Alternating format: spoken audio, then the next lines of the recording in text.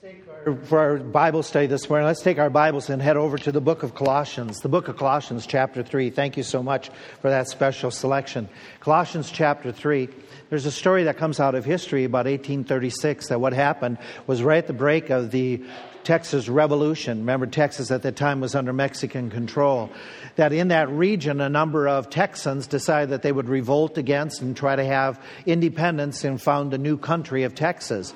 And what happened at that time was there was a tribe of Indians that lived along the coast right at the Texas-Mexico border as we know it today, the Karankawas that lived there, and they had developed a friendship with some of the ranchers. One of the ranchers was a gentleman by the name of Philip Dimmitt.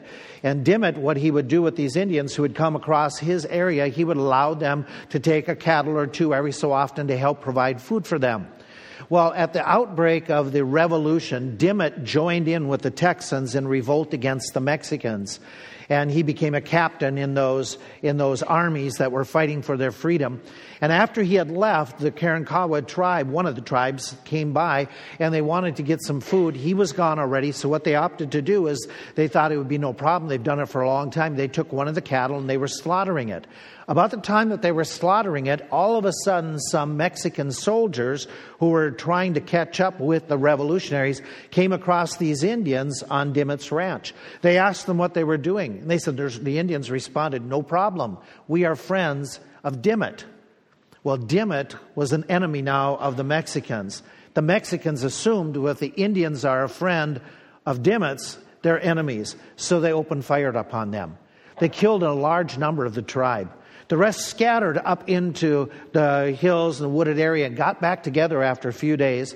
And they were trying to keep themselves safe, and they were trying to get through not knowing what was all happening in the political stage between all these white men.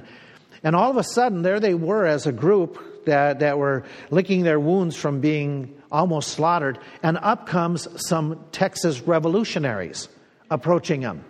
Well, the Indians, thinking, oh no, we're going to get shot again, they started calling out, "Viva Mexico! Viva Mexico!" The Texas revolutionaries opened fire, and most of that entire tribe were killed. We can get into a lot of trouble by the words we say at the wrong moment, to the wrong people. And we know that often happens. So let's ask this question. Who gets into more trouble? Men or ladies, by the words that they say, by the number of words they say. Who do you think talks more, men or ladies? You don't want to get in trouble, so you're not going to answer. Okay.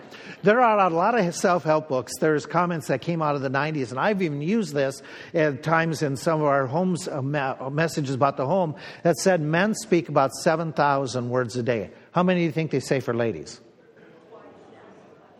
So they say for ladies they talk more. Okay. Now what happened is some researchers decided, let's find out where this number came from, and they cannot find a source that gives these figures. Instead, what they did out of the University of Pennsylvania, what they did is they study twice now in the last few years where they microphone people and then a large group of people, and they try to figure out who says more, who talks more during the day, men or ladies. Guess what they found? Men say about 15,669 words a day.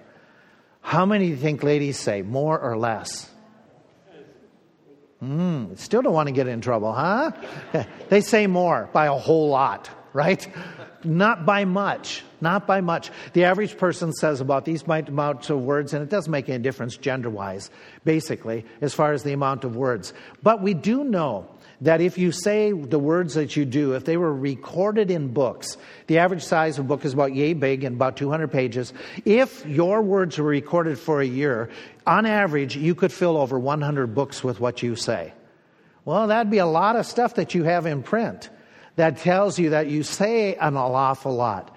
Then it doesn't surprise me that the words we can conclude are very important, and that is because they reveal you.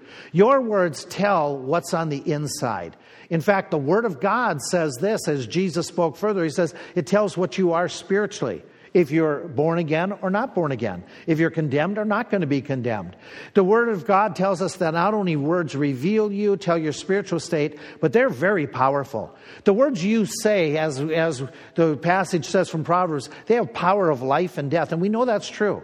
We know that even the words from a judge, for instance, literally does have power of life and death. A judge can make a difference by what they say as far as the fine, how many years somebody may be in jail or whether they go to jail. We know words make a tremendous impact that come from doctors. If you've ever been in that spot where all of a sudden you're meeting with the doctor to hear the result of some type of clinical test, the words that they may say may have profound impact on your life if they say you've got cancer, or if they say you don't have cancer. What an impact. We know that historically, when Hitler wrote his book Mein Kampf, for every word that was written in that book, 125 people were killed. They died. Words are potent. They're powerful. They make a tremendous impact. They not only tell us about you, but your words affect other people. Proverbs gives the advice that you can even stop a quarrel, turn away wrath by using some calm, cool, collected words. We know that the Bible gives the indication that the tongue is like the sword that can do so much damage, or it can bring healing. We know that it can cause great damage from the book of James. He says that our tongue is like a wildfire set on course, destroying nature. Those peoples who are going through that on the West Coast, they understand a little bit of how those wildfires are so dangerous, and that can happen with our speech. When we talk, we can benefit other people. We can encourage them. We can comfort them by sharing truths and promises from the Word of God. Or what we can do is share the Word of God, and then they that gladly receive the Word may have the hope that they are one day going to be in heaven. Our words are tremendously impacting. Our words can make a difference in your own life. The Bible tells you that if you want to get to heaven, you have to believe in you have to confess with your mouth the Lord Jesus and believe in your heart that Jesus Christ is the one who's died, buried, resurrected, so you can be in heaven. It's not you, it's not me, it's what you do with Jesus Christ that gets you to heaven. We don't get ourselves into heaven, and our words of whether we call upon the Lord for forgiveness, for salvation, makes all the difference in your eternity.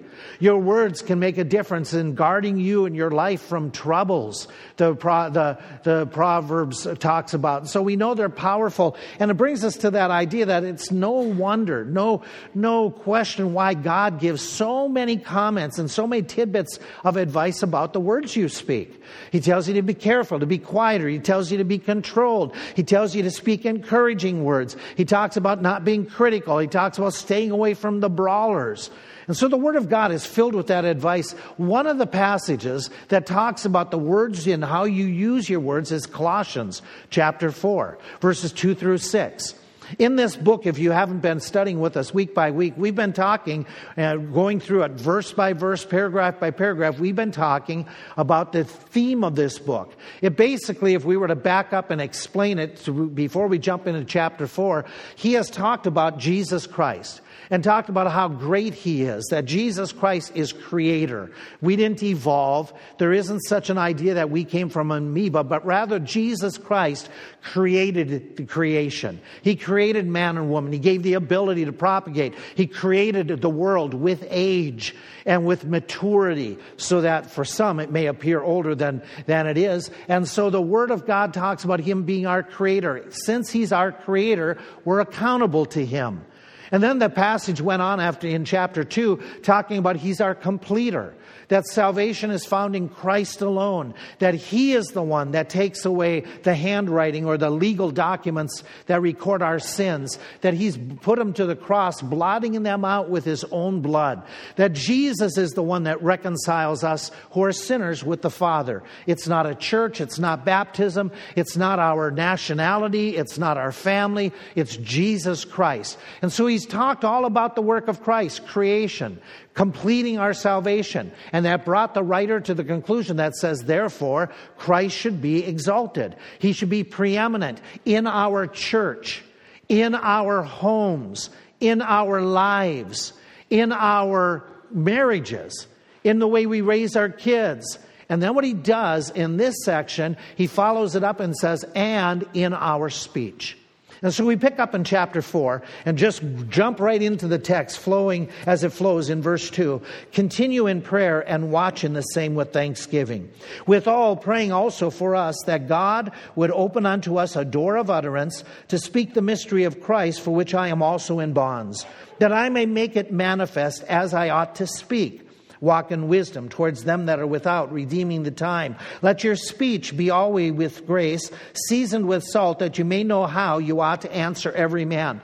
Now, I've mentioned already that the Word of God gives a lot of practical advice about the words we say, how we conduct ourselves. But in this verse, he's only going to deal with two aspects of our speech. He's going to talk about how we can use our ability to speak in two ways, two major ways that we ought not to neglect. Number one is this: use your speech to pray to God. Use your ability to speak to pray to God. Well, that's in those first couple of verses, where he says, continue in prayer. Very clearly, he is telling us that the highest activity we can do, the best activity we can do with our speech, is to talk to our Creator. To come to Him with needs, to be able to come to Him with praise and with adoration, to come to Him to ask for His forgiveness. And as we look at that word, that command, let me make it clear, the continue is the imperative. That's the command. That's the singular command in this one verse. You continue in prayer, which gives us this idea. That tells us that when we look at it in closely, God does assume that we are already praying. If he says, continue doing something, keep on doing it, he's assuming that you're regularly praying. Is his assumption right? He commands us to keep on doing what we've been doing. So this week, continue in prayer. No matter what's happening, continue in prayer. He's giving us the idea never to stop. Just keep on doing what you've been doing. Don't stop, even if things don't go quite the way you think they should. Even if things aren't changing the way you think they should change. Make prayer a part of your life the way you do brushing your teeth, the way you do changing your clothes, the way you do feeding your body. Feed your spirit and your soul by praying to God on a regular basis, on a daily basis, that it's becoming just a natural part of you. Some of you are so inclined that you do certain things. You get in the car, and the way you start the car, and then you turn on the radio or the music, it's just a part of you. Well, make prayer that much a part of you, that it's just habitual, that you are thinking, talking, explaining, sharing, praising God throughout the day. But there's something else that we need to keep in mind. This is so much what Christ promoted. That idea where he says in a couple different parables in Luke, where he talks about how that man came, we had company, and said, hey, neighbor, I don't have enough food to feed my company. And the man said, it's late, go to bed. I don't want to get up and give you anything. But he was persistent and persistent. Jesus said, keep on praying in the same way. In fact, in that same book, he says about a widow who needed some judgment made. She didn't have money to bribe the judge, but she kept on after him, and Finally, the judge responds and hears her case. Jesus gave those parables for this idea that men ought always to pray and not to faint. Which brings me to an important question. Why do we do that? Why should we pray over and over? Is it because God is hard of hearing? His hearing aid battery is bad this week? Or is it that God is so preoccupied with other people that He didn't hear you? Is it because that you are just small compared to the large numbers that you've got to keep on banging at His door so as to get His attention? And then we add to it this thought that not only does it say pray over and over, but He says, I even know what you need before you even ask. Well, then why do I have to pray? Do I have to convince Him to listen to me, to meet my needs? We know that's not true. We know that God is not reluctant to answer our prayers. We know that God said way back in the book of Jeremiah, call unto me and I will answer thee and show thee great and mighty things which thou knowest not. We know that our God wants to answer prayer. He delights in answering prayer. He is thrilled when you take the time to come and talk to Him about your needs and your desires. So why? So why does He say, keep on, keep on, keep on? Why does He say, be persistent? Why should you pray over and over and over again for something? Can I give you a couple possibilities? That makes sense. One is because of this. One is because as you and I keep on praying, we are definitely displaying faith. We are definitely saying, God, I really need you. God, I'm not just coming in and saying, I want this, and then I'm going to run and take care of it myself. God, I need you. I really desperately want your help. I desperately depend and rely upon you. That I keep on coming back to you because I know that it's from you that these blessings flow. It is you that gives me strength. There's another reason why we do it. We need to get in tune with the Lord. There are times when we pray, and we may pray for something that we desire, but is it what God desires? Is it within the will of God, in the plan of God? Jesus, when he is praying, not my will, but thine be done. In the Lord's Prayer, we're supposed to pray, we want your will to be done on earth as it is in heaven.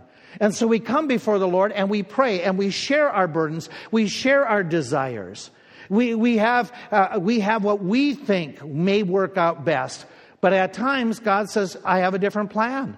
I have a different way of working. Sometimes we're like the little kid who wrote a letter to God. The guy was working the post office, and as he was working, he was going through the mail, and he saw a letter that had little kids scribbling on it, had a return address, but it was addressed God in heaven, and that's all it said.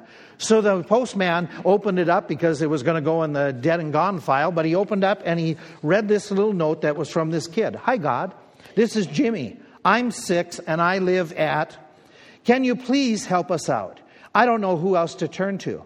My daddy died not too long ago, and my mommy is really having a tough time taking care of me and my 2 younger brothers. Could you please send us $500? It would mean a lot to my mom and us. Thank you.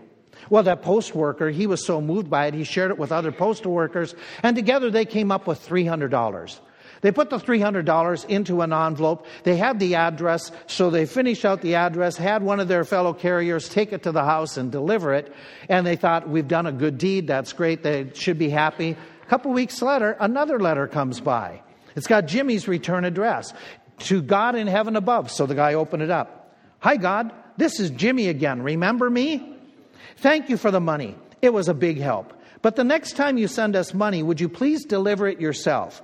The post office isn't real good at doing that. They charge an awful lot, and they took $200 out of the last amount that you sent us. Yeah. Sometimes we think this way, that God, you didn't do it the best way possible. Some of you are thinking about that with the elections. That something, God's plan has gone awry. That's not true. God is still on the throne, folk. Do you remember the phrase? In God we trust. It's in God. It is not in the Republicans we trust. It is not in Trump we trust. It's in God we trust. And so we turn to the Lord and we say, hey, sometimes it's good for us to just spend time in prayer to get in tune with Him. Sometimes it's good for us just to learn patience. Have you ever had this happen? That you go to the Lord and you're praying about something, and as you pray about it, you realize after a while, this isn't what's best. Or things are changing.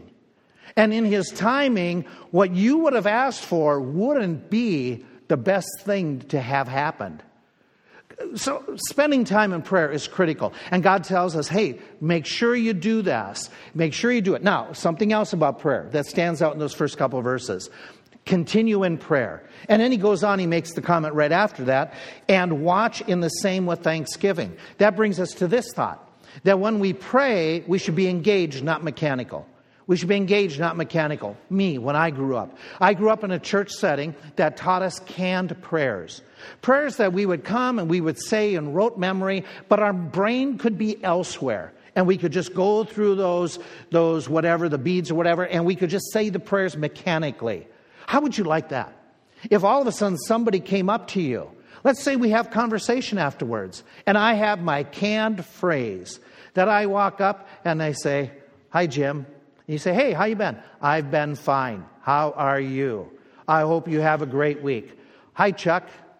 How are you? I am fine. I hope you have a great week. Hey, Josh. How are you? I am fine. Have a great week. After a bit, you'd smack me. Okay? Or worse yet, what if I come up to you and we're having conversation? And while we're having conversation, all of a sudden I start saying, oh yeah, I got to remember to do this. Oh yeah, I got to make sure I send a note to so-and-so. And while you're talking to me, I'm thinking about other things. I wonder how God feels sometimes when we pray. When we come with canned prayers, or when we come, our minds disengage and we think about all other kinds of things, but we're not thinking about we're talking to Him. And we say it's rude when we do it to one another. How rude can it be before our Creator? That's why he says, when you continue in prayer, the idea is be serious about, courageously, be devoted to it. That idea, while watching, it's a participle here. That as you continue in prayer, make sure you're doing it with alert mind, not sleeping, not drifting, but you're really focused. And so he encourages this, that when we pray, be engaged when you pray, not mechanical. Something else that stands out. He wants us to give praise, not just over and over giving petitions. How do I know that? Look at the verse. Look where he says, be watchful with thanksgiving. And this time of the year, of all times of the year, sure, we should be thinking about this. That when we come before the Lord, that we're not just saying, give me more, give me more, give me more, but pausing and giving praise. Kind of doing what Daniel did. We did a Bible study on Wednesdays. We're doing them every other week. And we did that on a Wednesday morning a couple weeks ago, where Daniel is all of a sudden trapped because his co-workers get a law passed by the king so that the king says nobody can pray to anybody else but me. And if you do, you're going to be cast into a lion's den. Soon as the law is signed, do you remember what Daniel does? It says he goes to his apartment, he opens the windows, and he kneels down and he prays and gives thanks as he did aforetime, as he did in his practice. How do you give thanks when your life is being threatened? Mature people can. Mature godly people find that there's ways to give praise, and they don't just take things for granted. They don't take God for granted. They are humbled by that God would give us far more than what we deserve. And so you, as you grow in your faith, as you're trying to exalt Christ more and more and make Him preeminent, well then make Him preeminent with praise, with thanksgiving. By the way, all the verbs here, all the pronouns are all in a plural, which means these commands, continuing in prayer, these commands, be engaged in prayer, they are for every single one of you who calls Christ to your Savior. They are for all of you. Not just for the ladies, not just for the adults, not just for the seniors. It is for every one of us in this room who are listening at home that we be engaged in this type of praying. This is how we're to use our speech. The loftiest, the greatest thing we can do, the first thing he tells us to do is make sure you're praying. Make sure you're praying. Now, there's something else that's important here. In that first couple verses, it's very clear we're praying about our own items. We're giving thanks for our own items. We're being constant for our needs. But then what he says, and by application and illustration, he says, and in verse 3, while you're doing that, while you are praying and giving praise and thanksgiving, praying also for us. In other words, we're to pray for other people. In this passage, Paul says, pray for me. Pray for me. And it is amazing. It is amazing what can be fleshed out here. Now, for you and me, this is an important truth. An important idea. Sometimes we hear of people in needs. And when we hear in needs, we say, is there something I can do? Pray for me. Well, is there something that I could really do? Do you realize prayer is not the least you can do? Prayer is the most you can do for somebody. Praying for them. Don't underestimate your accomplishment by praying for other people. Don't underestimate how impacting that can be by you praying for one another. And so he says, let's do this. Let's pray, especially in this passage for those in the leadership position. Paul says, pray for me. Pray for me. Pray so that here, I can do something. Now, what he does is it's qualified. You're going to find out that if you even look at the English, that is going to show up twice. It's giving us in the original language the purpose, the reason, the subject matter of the prayer. Pray for us that. The first that is this, that God would open unto us door of utterance to speak the mystery of Christ. The reason he says mystery of Christ is he's talking about that idea that we need to share Christ where he has yet to be heard. We need to tell the truths that some people have yet to uncover about Christ. He's not saying that Christ and that whole message of Jesus is so hard to understand. No, it is yet to be told to some people. And some people have never heard the fullness of the gospel. So help me, he says, to have opportunity to speak this news to people who have yet to hear this news. And so he's praying that he would open a door. We all know what that means. What Paul is praying for, he says, pray for opportunities. Pray that I would have opportunities to share the gospel, that I would have occasion to share the gospel. Now, at the moment that Paul is writing, he's in a prison.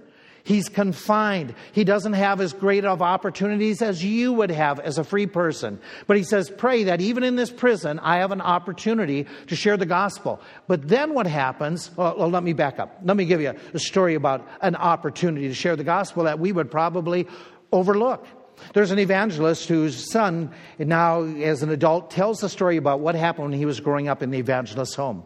That one time when they were at home and Dad was home from holding meetings, that all of a sudden there was at night this loud pounding at the door. Somebody on the outside, and they started yelling and screaming.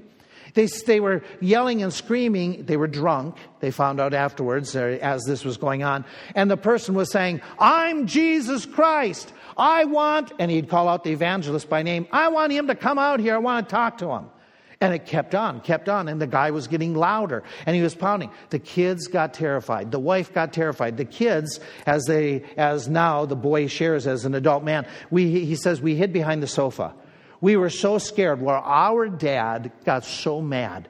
He was so upset that somebody would come to his house and create such a situation. And he says, our dad walked up to the door, opened the door, and punched the guy out. He says the guy went down. He was flattened on the sidewalk.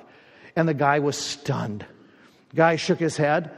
And the evangelist saying, you get out of here. Don't you ever come to my house again. I'm going to call the police if you don't get out of here.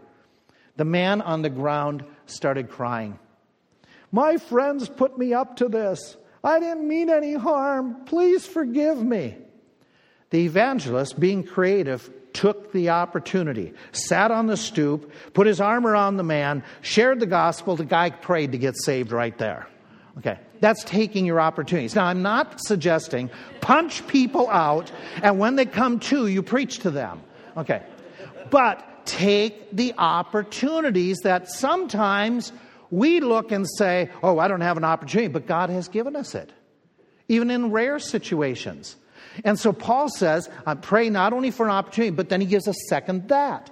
I pray that, he says, I may make manifest as I ought to speak. So Paul says, in this text, he says, I know I'm supposed to speak. God has commanded me to speak, but sometimes it's hard for me to speak up. Can you relate to that? Do you know that you're supposed to share the gospel? Right? This is the moment you're supposed to go, yes. Thank you. Okay. Do you know that God wants you to tell about his salvation to all men? Again, this is your moment to say, yes, that's true. Do you ever find it hard? Intimidating. Thank you. Okay. It's hard. It's intimidating at times. We need to pray for boldness, just like they did in the book of Acts. God, give us boldness, they say in Acts 4. And so Paul says, I know I'm supposed to do it, but I struggle sometimes. God, please, you people, pray for me to be bold. Pray for me to be bold. There's a story that's true out of history that comes about Charles Haddon Spurgeon, great preacher in England, a huge church years ago where they shared the gospel. Thousands of people got saved, missionaries sent around the world. Well, some folk, as a delegation, went from America over there. They wanted to observe his ministry, see if they could learn anything. And so before a Sunday morning service was starting, he was giving them a tour, answering their questions. And they said, but why is your ministry so impacting? Why is it so profitable in the sense of reaching people with the gospel of Christ? And he says, well, let me show you the furnace room. And he took them in the basement. And they're wondering, what does a furnace room have to do with? And he opened the door. And inside, there wasn't machinery and fire going. There was people kneeling. Dozens and dozens and dozens and dozens of people kneeling. And Spurgeon said, every Sunday morning, literally hundreds are praying for me as I preach. They are praying for the power of God upon my lips, upon this ministry, that God would be honored. What an impact. I was listening to a sermon this week by a fellow believer who preaches the gospel out west. And he's talking, he said he got the strangest Christmas gift from his church. He says a few years ago, some of the people in the church gave him a Christmas gift, and it was a card. And in this card, it had a list of 1 through 52 and names beside it. And he said, okay. thank you. He wasn't sure what this is all about. And they said, well, here's what we've done. We have gotten people to sign up that every week of this year, these people will spend 15 minutes a day praying for you. That's their gift to you. That preacher's response, he said, I couldn't have gotten a better gift from the church body to know that people were praying for me every day. And so Paul says, pray for me. Pray for me that I would have boldness. What does this tell you about Paul? That he says to the church, pray for me that I would have boldness. Doesn't it say to you that Paul's greatest concern had to be getting out the gospel? Doesn't it say to you that while he's in prison, he doesn't say, pray that I get out of prison? We would. That's what we would say. We'd say, oh, make sure that I get comfortable and convenient. Doesn't this tell you that Paul is thinking the most important thing in my life is making sure I share the gospel? Doesn't this tell you that Paul was more concerned about living up to his obligations, his call, than his own convenience? It tells me this, that Paul's attitude was fantastic. That here is a man who's in confinement. He can't go around. His job for the last few decades has been traveling all over, sharing and ministering. And now he's stuck in one spot. Some of you are in confinement too, aren't you? Some of you are confined right now by an illness. You're confined by finances. Things aren't the way you thought they were. You're confined. Some of you feel like you're trapped in a relationship. It could be your marriage. You feel like this is something so difficult, and it's like being in a situation that is terrible. And Paul's attitude is amazing. In his confinement, he is saying, I am not quitting. The reason I'm in jail is because I was a Christian servant. I'm not quitting as a Christian servant. I'm not giving up just because I'm in jail. I'm not going to get bitter at God. I'm not going to get mad at God. I'm still going to serve God even though things aren't going the way I thought they should go. Have you been thinking that through the last few days as you watch the national news? That God is still God, and no matter what, we're to serve. We're supposed to have this attitude. Go through the epistle. Several times Paul is saying, I give thanks, I give thanks. How do you give thanks when you're sitting in prison? Because you're a mature believer. Same thing we're being called to. What amazes me is his compassion. His compassion. That you think about it, that he is genuinely concerned about lost people. While he's in jail, while his life is being threatened, he is saying, I'm concerned about people who haven't heard the word. I still want to get that out to them. Even though he's shared it for years, even though he's led many to Christ, even though he has made a tremendous impact, he doesn't reach retirement when it comes to serving Jesus and sharing the truth. You know what strikes me? This guy's commitment. His commitment. He says, pray that I may make known the mystery of the gospel of Christ. This is what God called me to. I'm going to be faithful to what God has told me to do. I am going to be committed to the teachings of Jesus. They aren't popular. There's a flood of false teachers in your church, Colossae, but I don't care. It's Christ and Christ alone that needs to be known. And even if people don't agree with me, I'm hanging on to the mystery of Christ, the truths of Jesus. His commitment that he says, pray that God would open doors. He is so committed to realize I am not in charge of getting people saved. What I do is I'm a co-laborer. God's got to be working. The Spirit's got to be working. I do my part, but I got to rely upon them. I got to be dependent upon them. He's committed to prayer. He believes in it so much, he says, please pray. Please pray. Please pray for me. He doesn't say, I've got it under control. Here is a man who is saying with his own lips that prayer is so important. Please make prayer a part of your everyday life. Now, talking about how you use your speech, one was praying to God. Number 2 in this same text is proclaiming God. Look at verse 5 and 6, where he goes on, he says, walk in wisdom towards them that are without. Oh, that tells us what we're dealing with. You and the people who are outside the faith that you run into. redeeming the time, letting your speech be always with grace, seasoned with salt, that you may know how you ought to answer them. Now he's talking about the way you speak. You speak in sharing God with other people, talking about Christ. You know, so far what we've talked about is talking to God about others. Now in this section, talking to others about God. Those others, he's saying, that you're speaking to. Those who are on the outside, those who have questions. By the way, that could include your kids. Don't your kids ask questions about the Bible, about Christ? Aren't they curious to know about how this all works, getting to heaven? It could be the people that you need to share with who are outside the faith, like your brothers and your sisters, your cousins, your parents, your own kids. Basically, it could be your coworkers, your neighbors as well. Bring it to a bottom line. What he's going to say in these next few verses is all the time, make sure you're careful about how you speak, especially as you present Christ, because it could draw people to Jesus or it could push them away from Jesus as you're his representative. In fact, what he does is he gives a second command in this text, the second imperative. The second imperative is be careful about your walk. Did you catch that? He says, walk in wisdom. That's an imperative. That's a command, the word walk. And it isn't this, folk. Okay, it isn't, okay, Wayne, be careful how you walk across this thing so you don't slip off the step that many of you are watching Sunday by Sunday to see if I do. Okay. That isn't the walk he's talking about. He's saying walk in wisdom, which is a command. He's talking about your outward, everything about you outwardly. That is your talk. That is your dress. That is your action. That is the way you work. That is how you treat others. That is how you react to trials, how you play sports, what you do for entertainment. All those things. Your walk is everything that's visible to other people. And he says, walk in wisdom. Can I make an observation that isn't profound, and yet it is profound? It is this. Proclaiming God is done in more ways than just your words. You can talk about Jesus all you want, but if you don't live like him, what good is your talk?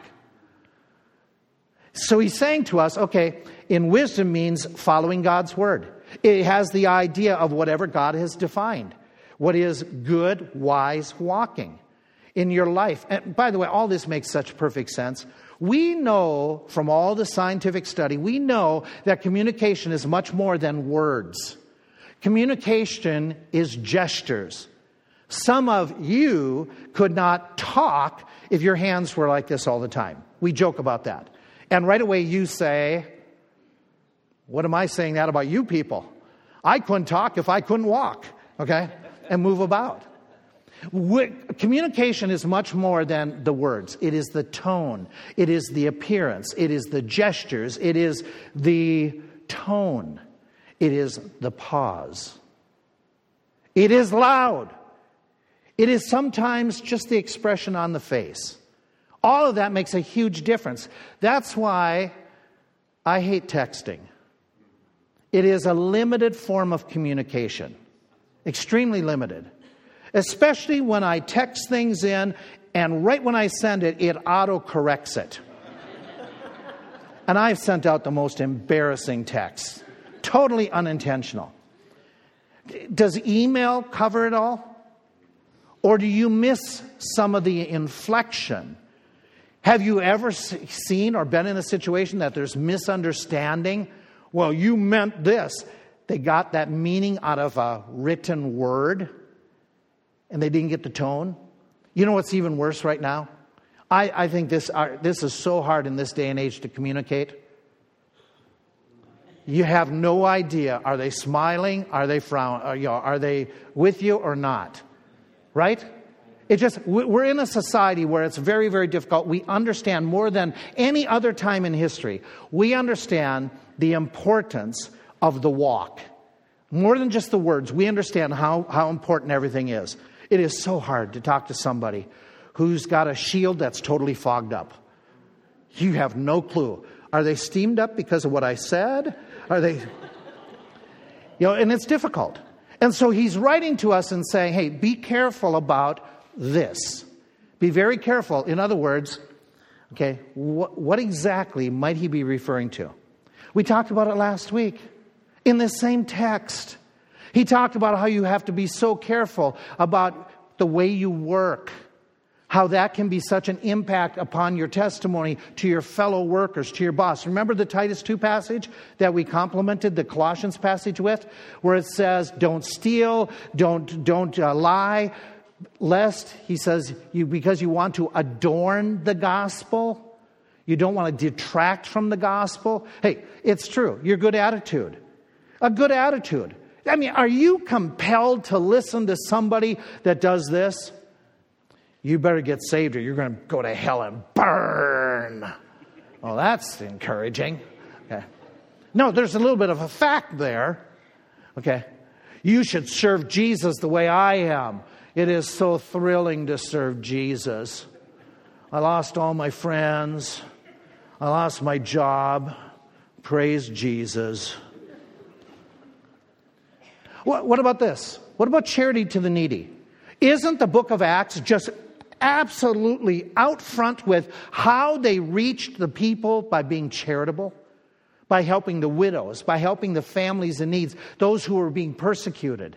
How it made such a difference. And by the way, doesn't the Bible say, by this shall all men know that you are my disciples if you have love one towards another?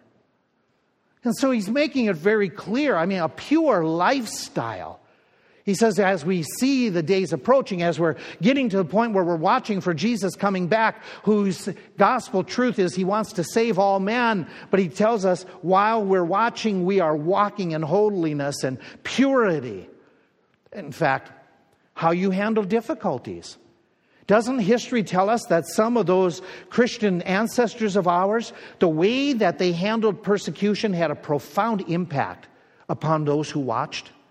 I mean, go to the book of Acts. Saul, later called Paul. He's there when Stephen's being stoned. He's in charge and stoned, and Stephen's dying. And as a result of the way Stephen responded, we read a couple chapters later, Paul is being in conversation with Jesus, and the response is, it's hard for you to kick against the pricks or the conviction. Where did that come from? From watching Stephen. I mean, seriously, folk. The way Jesus conducted himself made all the difference to the thief who called upon him. Made all the difference to the Roman soldiers that said, truly, this is the Son of God.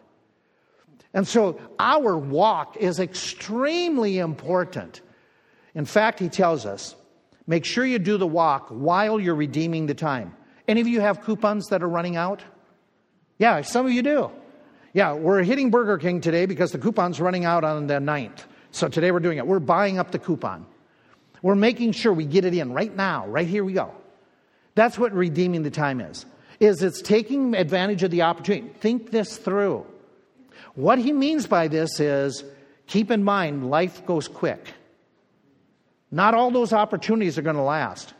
And if anybody in this room is of ancient age, like as my kids would say, 40 or over, do you realize how quickly time has gone by?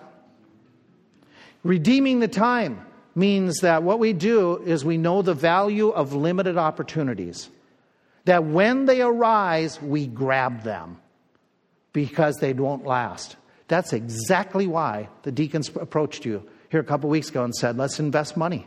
We have money that's sitting in our savings. Let's get up to $150,000 into missions ASAP. The reason for that was because we have opportunities that are right now. One of the opportunities is in Central Asia. And what they did about 3 weeks ago is there's a region there that in some of these villages, the people weren't able to work. COVID restricted, shut down everything. Everything. And people didn't have food. So some of the ministries there, they got together and they said, we will put a number of packs, I think it was 100, of different bags of salt and sugar and flour, some of the basics. And with those bags of food, we'll put an MP3 player that has the teachings of Jesus on it, the gospel. They put it with the bags and they gave those out.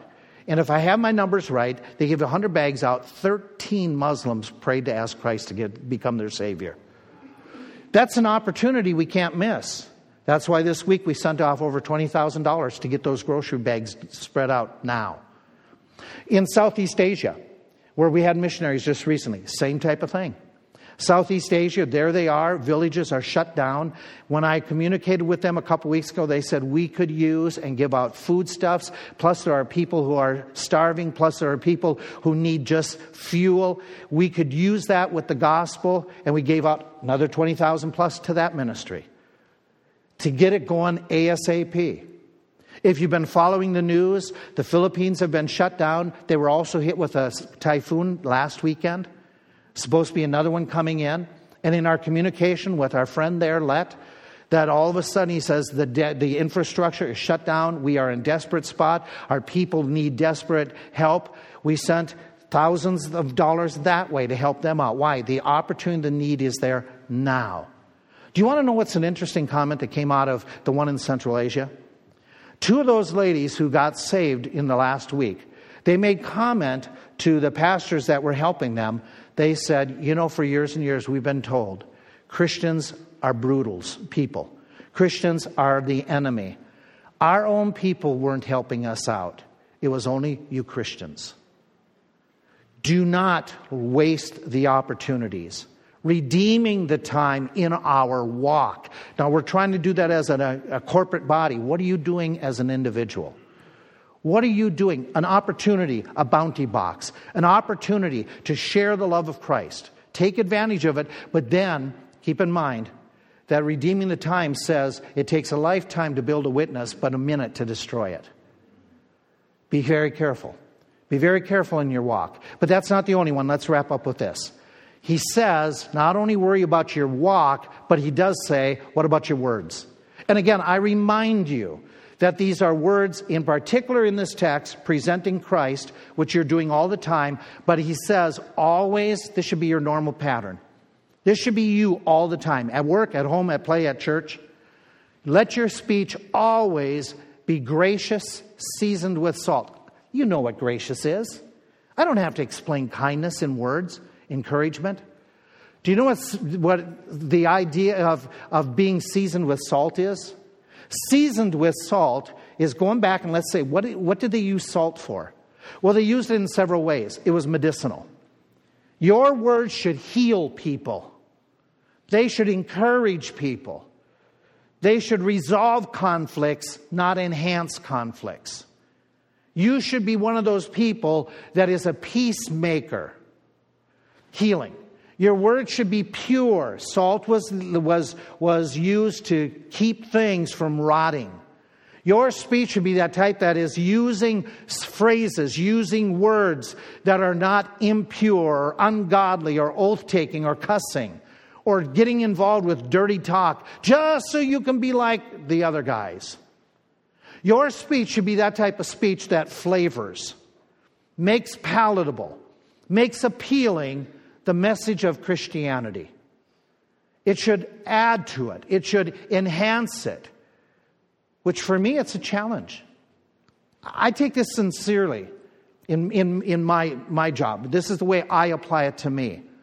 I think that I need to put effort and time and thought into not only what words I'm saying, but how I communicate. Via expression, via illustration, via application, to make the message so you listen, so you learn, so it's not monotone, so it's not boring. I sincerely believe that's what this passage, how it applies to me. That I have to work at what I communicate, that it's accurate, but it is also adorning the gospel. Making it palatable and something that's appealing for people to listen to. Or else, I could be like that professor down in one of the Philadelphia universities, true story that came out of one of the universities a few years ago, that this professor was as boring could be. But it was a required class. So the students had to sit in the class, and so they had heard about how he was so boring. And they decided that what they would do is they would spice up the class.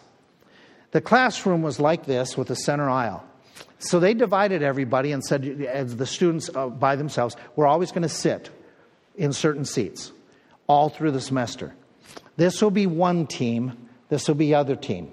And when the professor, who was known for not only being boring, but using cliche phrases, whenever he says a cliche phrase like, and so on, that's going to count. We're going to play baseball. And every one of those cliches, some of them are going to be a strike. Some are going to be a hit. Certain phrases are going to be a single. Certain phrases are going to be an out. Certain phrases will be a home run. And they kept track. The professor was amazed by how attentive this whole class was. And how sometimes they would snicker. And sometimes things that weren't funny, all of a sudden they would be laughing at. And he just thought it was a very engaging class. It comes to the last day. I couldn't have made this thing up. It comes to the last day, his last lecture, the score is tied. They are in the last inning. There are 2 outs, and bases are loaded. And the one team is losing, and they've got the bases loaded. And the professor is winding down, and when he says one certain cliche phrase, I don't know what the phrase was, the cliche phrase was a home run. All of a sudden, that group that was behind, they just won. They stand up, and they are cheering and clapping. And the professor has never had this happen before. Thank you. Thank you. Thank you. And he is amazed that they are so appreciative. I've never had a class so appreciative. Then he looked at this side. And he wondered out loud, but why only half of you are appreciating it? Does it make a difference how we present things? Sure. Sure it does. And so, like I say, for me, I need to work on this area, amongst many others, when it comes to my speech. So let me bring it with questions to you. You're to be gracious, seasoned with salt. Are you? Would your family say grace personifies you in your talk when you're talking in your house? Would those close to you say that when you talk about other people, you are gracious? Are you kind in your speech towards those who are critical of Christianity, that you disagree with? It may not just be Christianity, it may be politics. Would others you work with or go to school with say that you are an encourager? Or would they say that, of all the kids in class, you kind of beat everybody up, you're a bully with your words? What about this? Do you use pure words? Or do you try to spice things up with vocabulary that is cussing and cursing and profane? Are you an individual that you would be marked by healing? That you heal conflicts, or is it pretty clear that you are one that stirs things up? In fact, when conflicts arise in your home, in your marriage, between your siblings, are you the peacemaker, or are you the one that you want to keep it going until you get your way? Are you an individual that when you're having a bad day, whoa, everybody look out? Are you an individual that your speech is filled with compliments, or is it filled with criticisms? Are you an individual that your kids, your grandkids have said, have hinted they would like to be like you? The way that you talk, the way you treat others. Or have you had the experience that they have said, I will never treat my kids the way you treat me. I will never talk to people or about people like the way you talk about. Are you a type of individual that when it comes to sharing Christ, you draw people to Christ? You create within them a desire to learn about Him? Or when they look at your walk and your words, they could care less about it because of hypocrisy? Are you an individual that to the best of your abilities you try to draw your own family members to Christ? Or have your own family members rejected because of you? I think our prayer this week should be this. I think every single one of us should mark this down And make this our prayer this week. Set a watch, O Lord, before my mouth. Keep the door of my lips. This should be our memory verse. That we make Christ preeminent, not profane, with our lips.